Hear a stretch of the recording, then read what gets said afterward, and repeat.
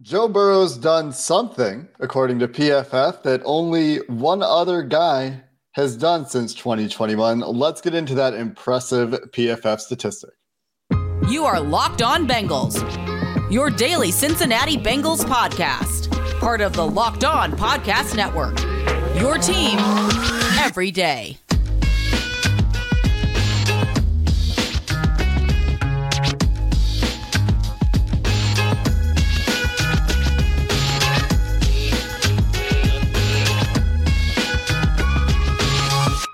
What up, Bengals fans, and welcome to another episode of the Locked On Bengals podcast. I'm your host, Jake Lisco, along with your host, James Rapine. Today, we're joined by Brad Spielberger from Pro Football Focus to discuss a few things. One, Brad wrote up some off-season grades. He was very fond of what the Bengals did. We'll get to that in a little bit, in addition to looking at some extensions, some possible extensions for some Cincinnati Bengals. We've been talking about that a little bit lately as well. But we're going to start, Brad, with these grade numbers. This was a big conversation topic on Twitter yesterday. Before we get there, if you're new to the show, you can subscribe on YouTube. You can subscribe anywhere you get your podcast. You can become an everydayer. Make sure you don't miss an episode of the Locked On Bengals podcast as we go through some guests in the offseason. And you can join that first listen club. We appreciate all of you who make us your first listen every day. And Brad, let's talk about it. You tweeted on June 19th, a tweet that has sparked conversation across the internet. Chiefs fans, Bills fans, Bengals fans, probably to and on, if I had to guess. Games with a 90-plus PFF grade since 2021. Josh Allen has 9. Joe Burrow has 6. No other quarterback has 3. And it kind of goes in line with Joe Burrow's overall grade, which has led PFF over the last 2 years. But then there are all these other stats out there and all these other critics out there that would say this and that about Joe Burrow. And I don't think anyone's ranking Joe Burrow number 1 on their top quarterback rankings, as much as that's valuable or invaluable or not valuable quarterback rankings at this time of year. But what does that say about how good Joe Burrow has been in the last 2 years? Yeah, I think our head of communications, Dave Sofaro, thought, Bengals fans and Chiefs fans don't argue enough about Joe Burrow and Patrick Mahomes on Twitter. So let's just kind of ramp that up a bit because you just never see it. So I'm glad he kind of, had that foresight to get it out there.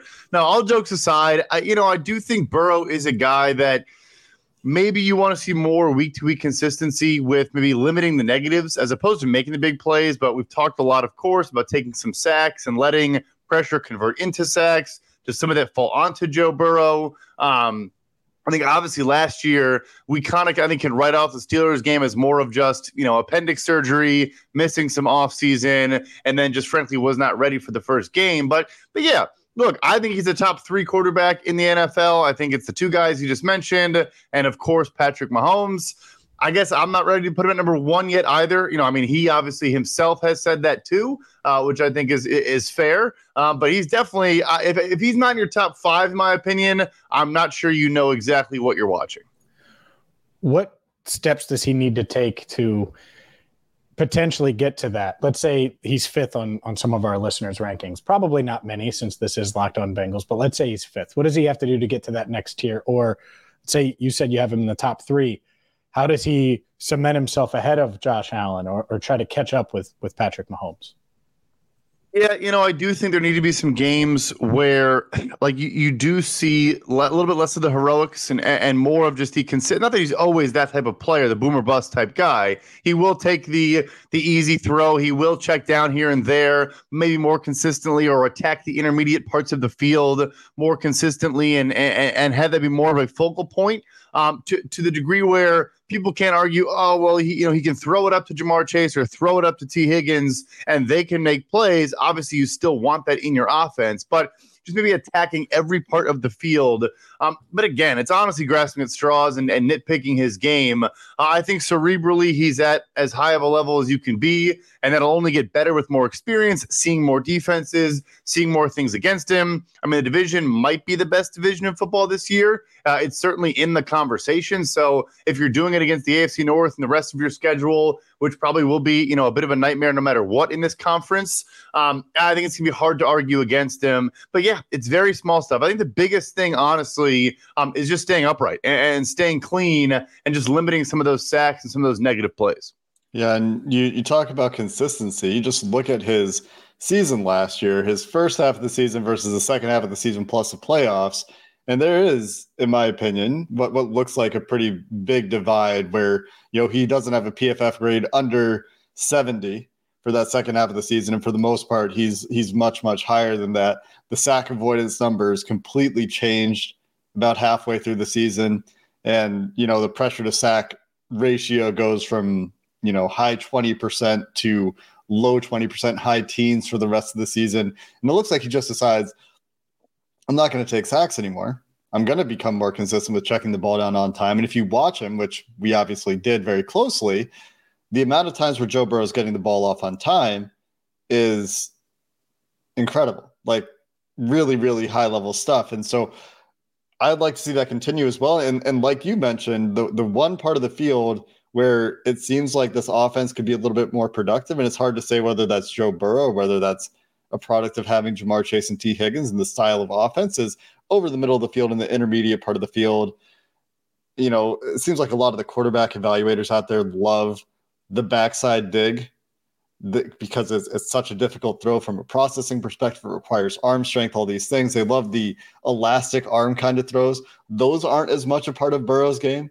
And I wonder if they're knocking him because he doesn't do some of the things that their favorite quarterbacks do from an aesthetic perspective or a stylistic perspective.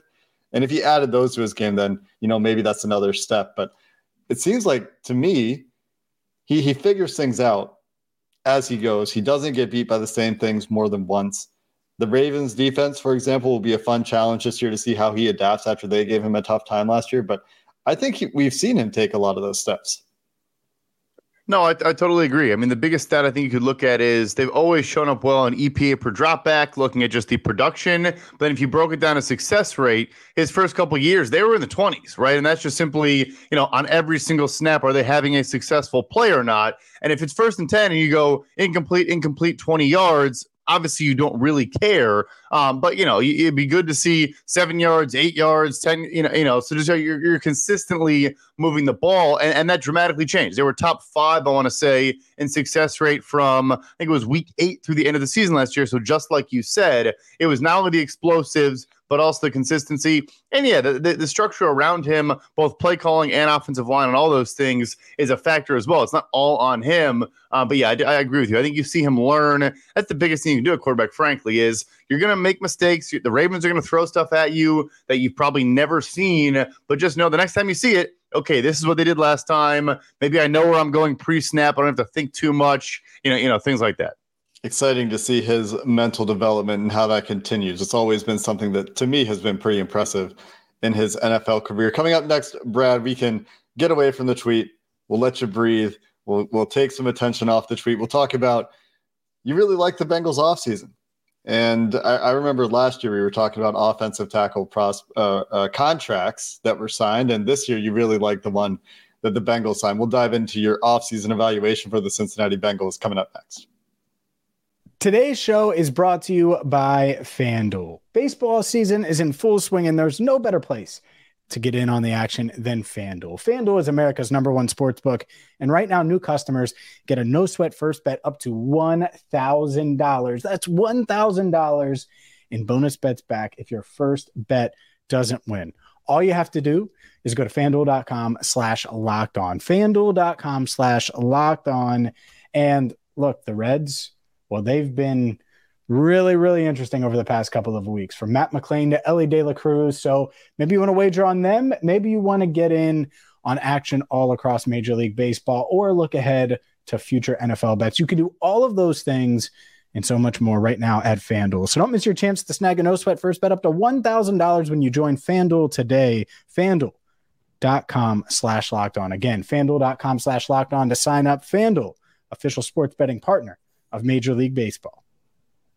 But Brad, let's dive into your offseason grades a bit. And the Bengals, one of a few A's that you handed out, and one of the most surprising signings in franchise history, maybe the most surprising, leads the way with the Orlando Brown Jr. deal. Just full disclaimer, we did our entire free agency show that day at like 10 at night, and the signing comes down at like 10:30. So I don't think anyone here saw it coming. And the contract part of it that Jake mentioned, I think, is a big reason why. I think everyone expected him to get more, that the Bengals wouldn't swim in those waters. And instead they get him for 4 years, $64 million. I assume that's a huge part of why you gave them an A for their offseason. Yeah, it's by far the biggest variable there. I mean, to address a need with a multi-year contract, I'd value that. Look, he's not Laremy Tunsil, but you're basically making $10 million less per year now than the highest paid left tackle. The cash flows are all consistent. Yes, he got the big roster bonus or signing bonus, whatever he kind of put out as the rationale for why he liked the deal.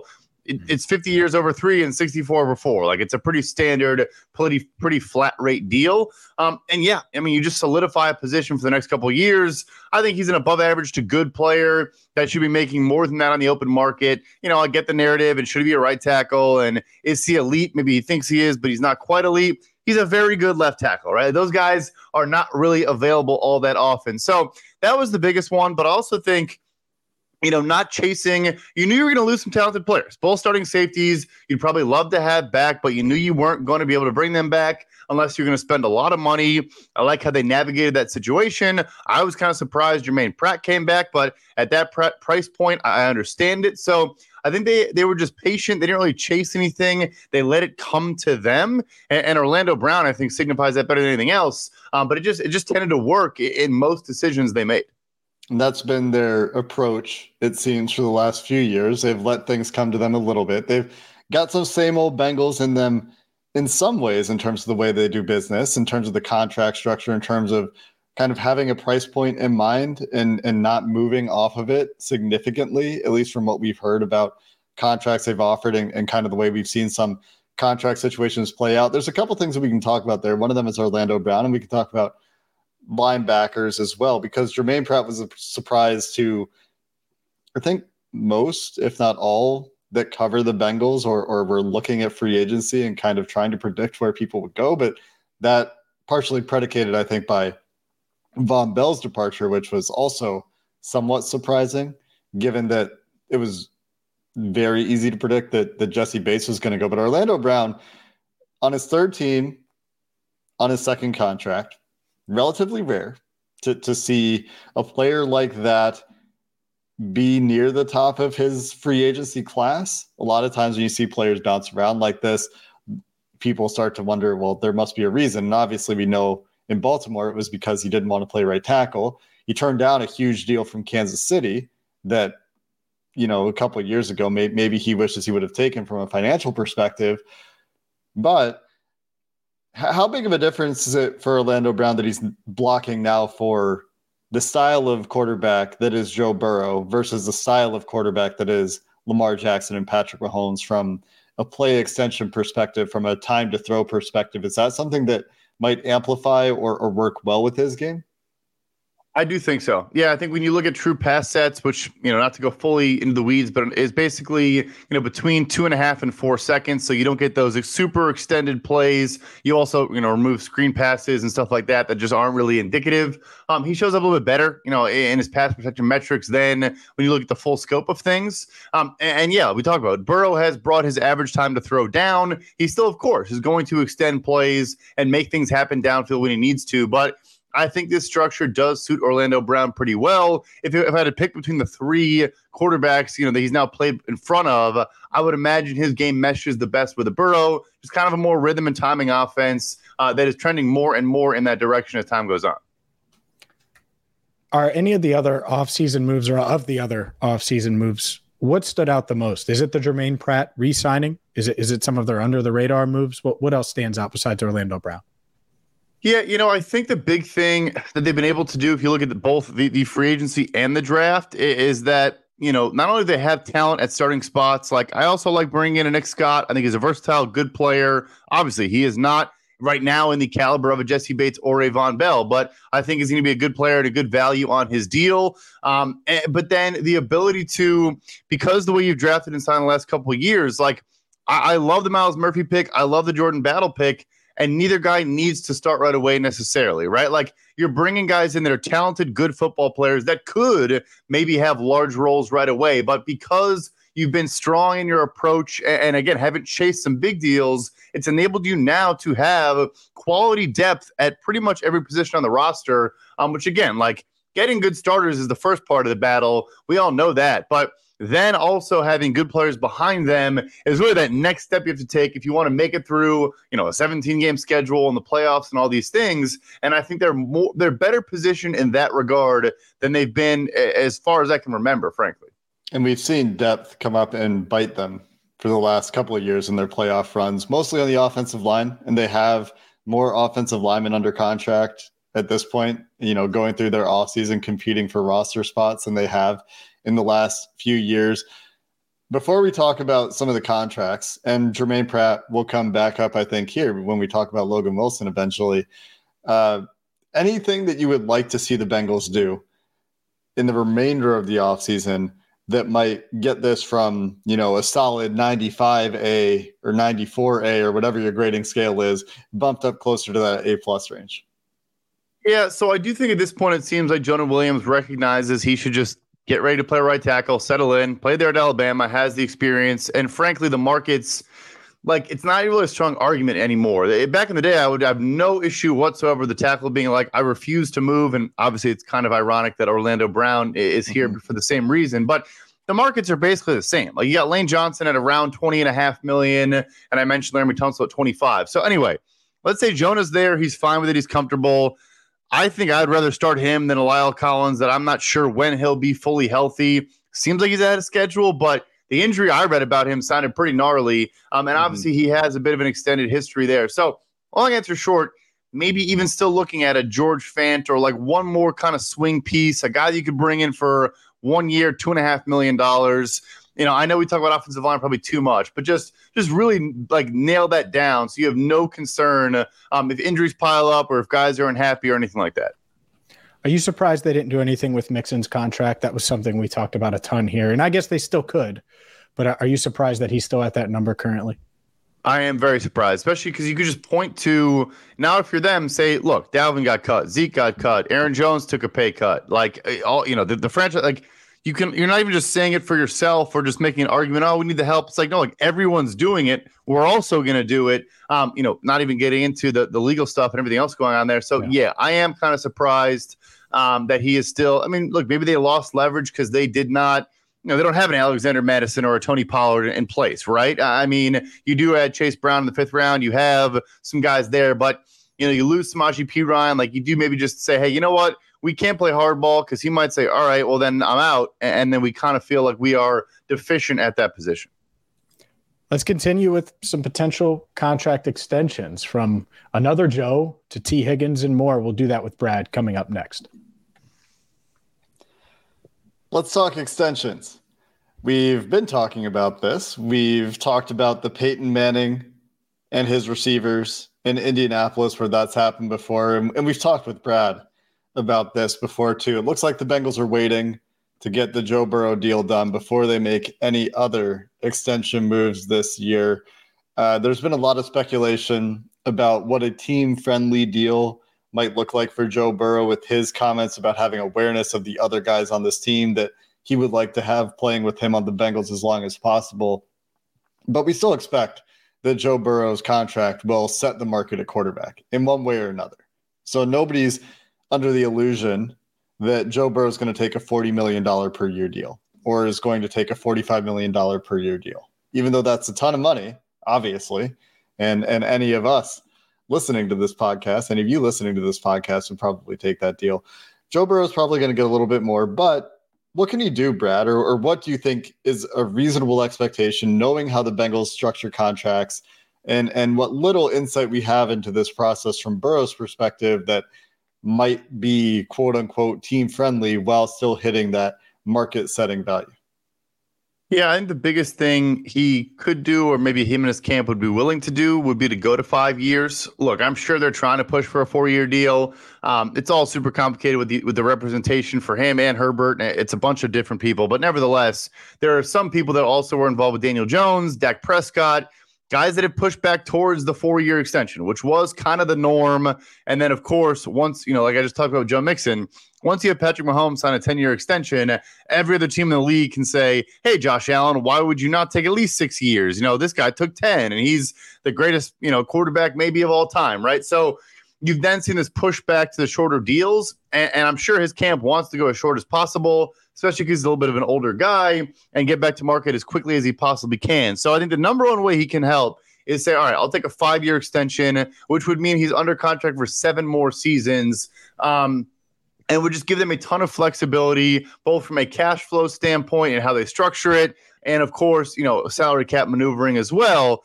But yeah, I would be surprised if the average per year number is not the largest ever, at least at the time he signs it. I just would be surprised if that's not the case. Is there any reason or path realistically where you could see it like that percentage of the cap where he just gets a certain percentage year to year? I know that's been floated out there by some. Do you think that's realistic or no? No, I'm not really sure why Florio, he loves bringing that one up. Specifically him. Yeah. Yeah. I mean, look, it's a cool idea. It's a cool concept. I do believe there was a report that Russell Wilson's camp asked for it. I think the first time with Seattle. Of all the teams to like with him saying, I'd be most expected from Joe Burrow. Like, yeah, the Bengals are the team that are going to do that. Like, yeah, that makes a whole lot of sense. So short answer, no. Long answer, I get why he's kind of obsessed with the idea. But no, I don't think it happens this offseason. So you're saying the Bengals are not going to give Joe Burrow a 5% stake in their organization as part of the extension? Maybe they should work out an equity deal. I just don't know about tying the cash yearly to the salary cap. But yeah, the Paycor Joe Burrow Stadium has a nice ring to it. That's right. Another thing that's a common point of discussion, going back to those Twitter arguments that you mentioned at the top of the show, is keeping Ja'Marr Chase, T. Higgins, and Joe Burrow together. People will continue to, what do they say now? Like 50-50 ball to T. Higgins merchant or something. That whole merchant thing as a derogatory thing. Anyway, the Bengals would like to keep. You're on the internet too much. I don't even know what you're talking about. Online of you. You try to keep up. We have to know. We have to know what the kids are saying. Anyway, they would like to keep the trio together, and there are a couple of examples of this in history. And I think the timing of these contracts, something that we've talked about, right? Ja'Marr Chase not up for a new deal for a couple of years here. T. Higgins obviously extension eligible now, but a lot of team control options in terms of the 5th-year option for Ja'Marr Chase and franchise tag options for both of those players available to the Bengals. Obviously, they prefer extensions, but it's realistic, right? To think that they can keep this group together. Obviously, it might be expensive. It might be a lot of money, but with the salary cap continuing to expand and the planning they've done on the defensive side of the ball that you talked about, would you say that seems to be their plan, that it's a realistic direction for them? Certainly possible. It's certainly doable. And I'm sure in an ideal world, they find a way to get it done. I've just always kind of pushed back this offseason on the ease with which Bengals fans seem to think it can happen. Like, I don't think it's an easy thing to pull off. I think you're talking over $100 million a year for 3 players.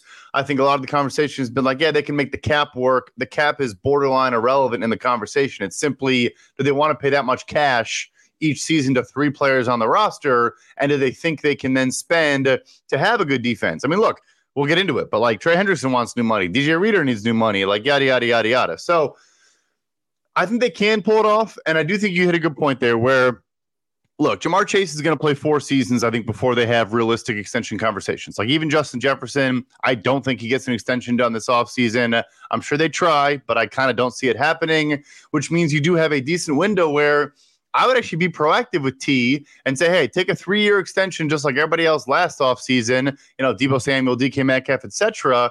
And by the time we're in the latter years of that deal, then Jamar's cash could kick in, and then it actually makes a ton of sense. But I kind of get the impression they're playing some hardball with T as well. And maybe they do think, like you said, the franchise tag is at their disposal there, and they're not afraid to use it. If you're T. Higgins' agent, David Mulligetta, what would you be looking for? Is 3 years enough? Would you want more? He's 24 years old. So if you did a 3-year extension, you'd hit the market well before 30 again. Is that the route you would go, or would you be looking for 4 years? Yeah, no, I go short. All the guys pushing short last year was by design because they want to get back to the market when they're still young, right? I mean, the earlier you can get back at 27, I think teams are still going to give you top of market. When you look at DeAndre Hopkins and 29, 30 range is when some teams start to get a little bit scared. So yeah, I would point to those guys last offseason and try to do the exact same thing.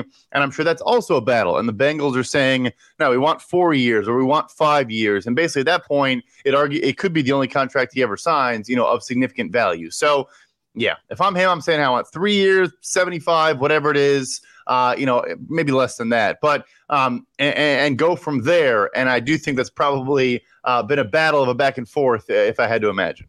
Do you think 365 gets it done? Or is that too short? Yeah, no, I think it's like right in the floor range, right? So it's just below 22 a year. Like I would say it's probably around the floor, or it would have to be extremely strong first 2-year cash flow, like 45 mil or 50 mil over 2. And then you're going into that last year with the understanding that you're probably going to extend him and he's not actually going to play that last year for 15 million in cash or whatever the case may be, which is kind of, how Cincinnati does things with their big signing bonuses. But I would guess that's like pretty close to the floor. It will be interesting. And the way things are going, interesting as well. It makes all the sense in the world for these players to be getting short deals to get back to market. And the Bengals are a great example of a team that when you get to that 29, 30, it gets to be territory that they're not very comfortable or they're going to really stick to a number. And if they don't get the number they want, they're going to go younger. And that is going to be interesting on this defense where they've extended Jermaine Pratt. And so you ask any Bengals fan in February this year, which Bengals linebacker was likely to have more than 1 year left on their deal going into this season. It wasn't Jermaine Pratt. It was Logan Wilson, who I think many Bengals fans thought would be a priority for the Bengals to extend this year. Now the question is, this team that seems to understand positional value, for the most part, if you look at their recent draft history and where they're making their investments, are they going to invest in 2 linebackers? Are they going to invest in an extension for an unfortunately aging, and I love DJ Reader, but the reality is that the NFL and the Bengals are going to see him as an aging nose tackle where the cliff for that position is not a cliff that you can see coming. It's a cliff in the fog, and eventually these players at those positions seem to hit that cliff. Chidobe Awuzie, a little bit older at corner, but still seems to be moving fantastically as he recovers from his ACL procedure. And Trey Hendrickson, he has 2 more years left on his deal. He's a free agent in 2020 after 2024. But how that works out in terms of increasing cash obligations on defense, very interesting. If you're looking at this externally, what do you think the most efficient way is for the Bengals to try to navigate what's going on their defense?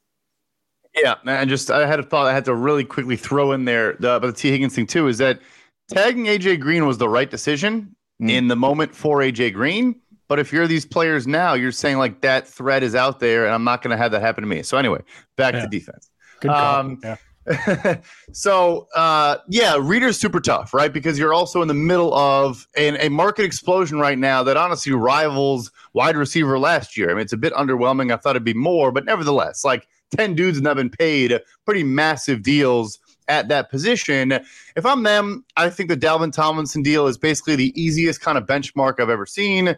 4 years, 57, 14.25 per year. They're the same age. They're similar players. You want them at 1 tech. They can play some 3 tech and get upfield a little bit here and there, but it's not exactly their bread and butter. Dalvin's been healthier, but I think Reader has made a bigger impact when he has played. Obviously has missed a little bit more time, but yeah, I think it's right in that range. It seems like they've been trying to find other answers there so they don't have to do this deal, but kind of haven't really been successful in that endeavor thus far. Look, the defense, they won a bunch of games when he was out, if I remember correctly, last year, but he also, when he came back, I think made like a noticeably tangible difference and things they did on early downs in particular. So I would try to get it done, but it is tough to where, you're buying in a buyer's market, or you're buying in a player's market right now because everyone's getting paid at that position.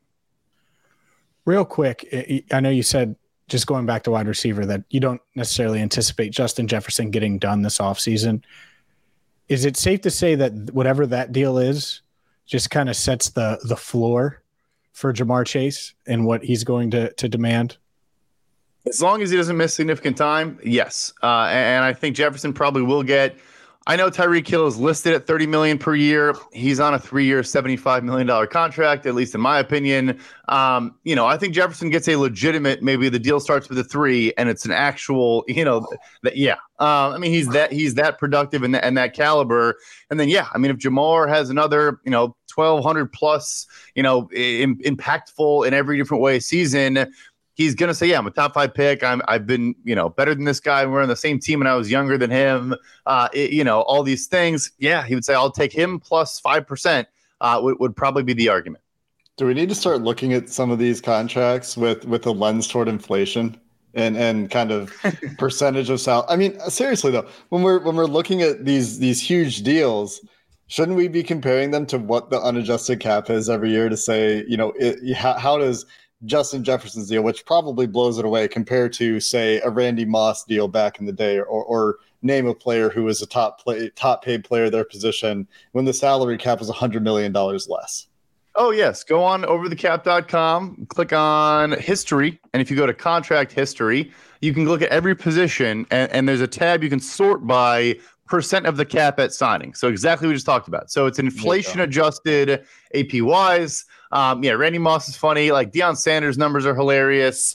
I want to say there's a couple where no one will ever surpass them because, if you look at the salary cap in the year they signed and the percent they were taking up, it's just astronomical. Exactly. And that is, that is how conversations are had. And we talked about the whole percent of cap thing for Joe Burrow. Like agents will say, hey, look, I want my guy to get 25. And they'll say, we think he's worse than this guy who's getting 25. And you'll say, yeah, but that guy signed for 25 2 years ago. Mm-hmm. Yeah, that is a thing that exists in the contract negotiation ecosystem.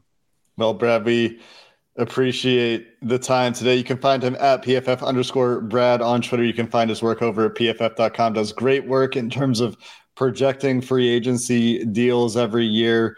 It's always shocking how close you get on some of those contracts, and he's always a great resource for cap-related questions and did great work on the offseason grades as well. So we appreciate your time, Brad. Thanks for the insights today. And, well, if you're at the end of this episode still with us, make sure you're here for our next episode of the Locked On Bengals podcast, hoping to have a nice surprise guest for you here in the offseason coming soon, or it might be a mailbag, and maybe the guest will be next week. So keep your eyes out for what we're doing next here on Locked On Bengals. And until next time, hoo day, and have a good one.